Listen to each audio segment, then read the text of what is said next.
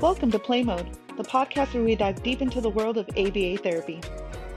Here, we interview professionals in the industry to provide you the best tips and techniques to teach essential life skills to children on the spectrum and other developmental disorders. I'm your host, Angelica Gatlin, and I'm thrilled to guide you through this journey. I'm here to answer your most frequently asked questions, debunk common myths, and provide you with the latest research practices in ABA and PRT. So grab your coffee or tea and get ready to learn, grow, and have some fun with us. Welcome to a very special episode. Today we have the privilege of hearing from Kiki Godfrey, an extraordinary mother who not only cares for two children with autism, but also embraces her own autistic identity. Join us as we listen to her unique perspective, informed by her personal experiences and the expert guidance of BCBA Kelsey Kerrigan. Together, they'll encourage us to challenge ourselves and others, ultimately transforming how we view neurodiversity. Hi, everyone. This is Kelsey Kerrigan. I use she, her pronouns, and I am the training manager at InSteps and also a clinical supervisor. And I am here today with my friend Kiki Godfrey, and I will let her introduce herself. So tell us who you are, what you do, and what you care about. Sure. Thanks, Kelsey. I'm Kiki, and I'm a LEND alumni, a faculty member, disability advocate, public speaker, writer, researcher, and mother to two boys who are autistic as well. I've participated in numerous symposia and panels related to neurodiversity, and I co-authored an article focused on unmet patient and family needs in autism.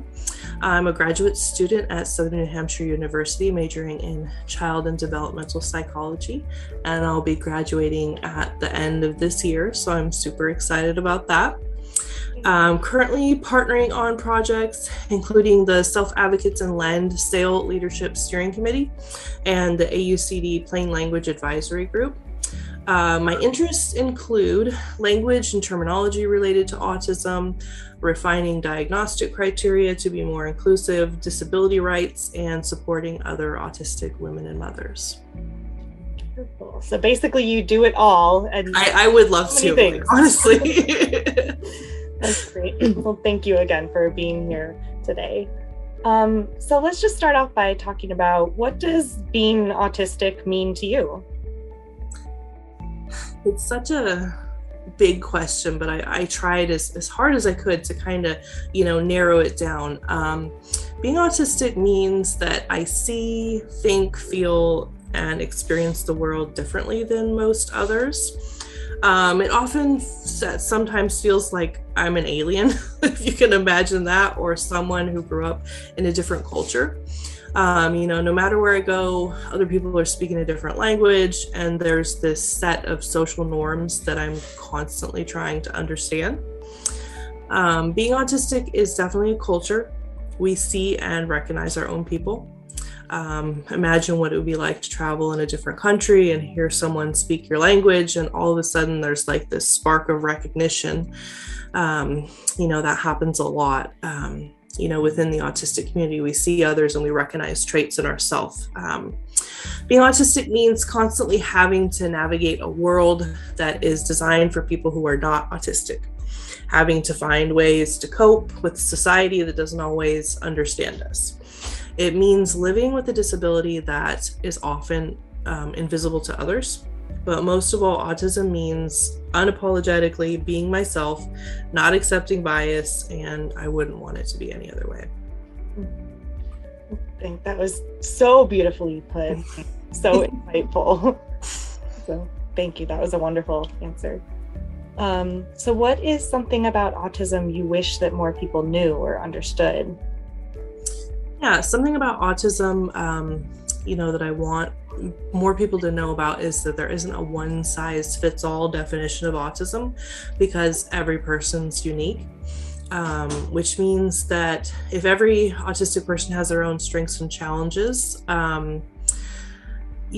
just like anybody else, and autistic people can contribute a great deal to society if they're given the opportunity to do so. For myself, I think differently. I have strong interests that other people might not understand. I have a great attention to detail. I like my routines. I prefer not to be around large groups of people, and large is like anything more than probably 4 or 5 people, just to be honest. And I challenge this all the time by doing speaking events in front of large numbers of people. And I may seem like outwardly calm, but inside I am freaking out. One of my friends calls this having an excellent poker face. I have never played poker, but who knows? I might be good at it. Oftentimes I'll choose like having some sort of stim, something I can like squeeze or fidget to help compensate with this for the stress and anxiety that I'm feeling. I have sensitivities to bright lights, loud noises, and I don't like being in large crowds with lots of noise and people everywhere because it's really overwhelming. I've always found socialization difficult outside of predetermined situations like work or school. I might look at somebody not enough or too much. I might talk about things that other people don't like or want to engage in.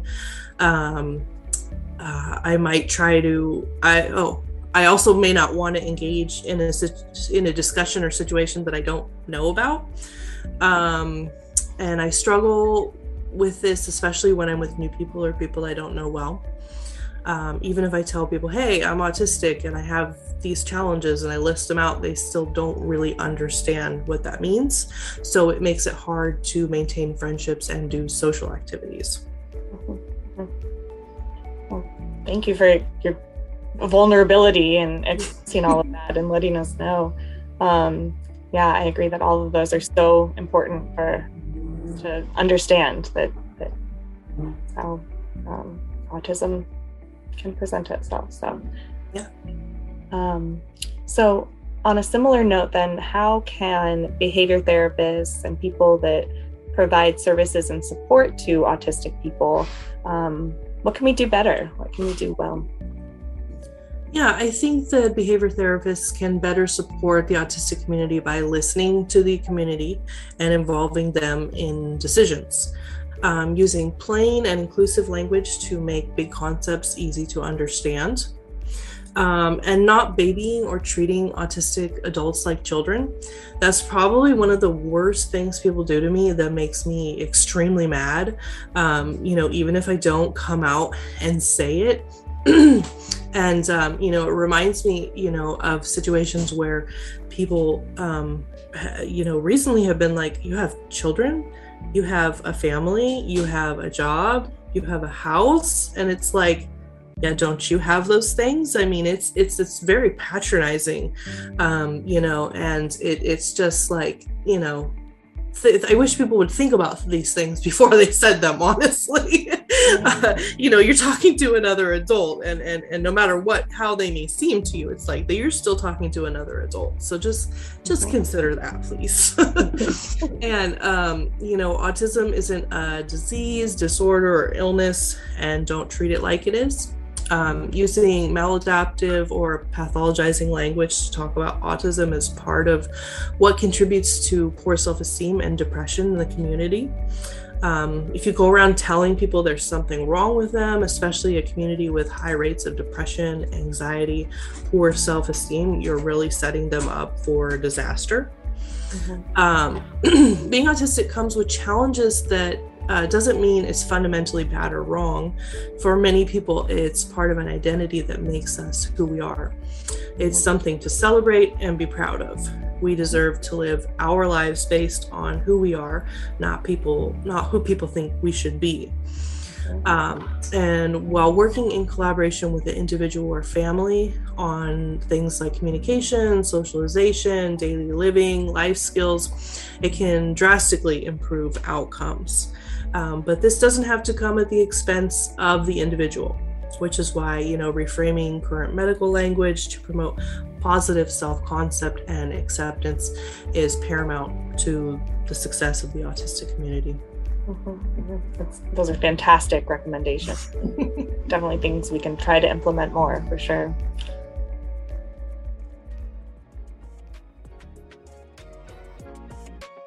And that's a wrap for this episode of Play Mode Podcast. We hope you enjoyed listening to our discussion. We'd like to take a moment to thank our listeners for tuning in and continued support. Without you, this podcast wouldn't be possible. If you have any feedback or topics you'd like us to cover on future episodes, please feel free to reach out to us. You can find our contact information in the show notes or in the description.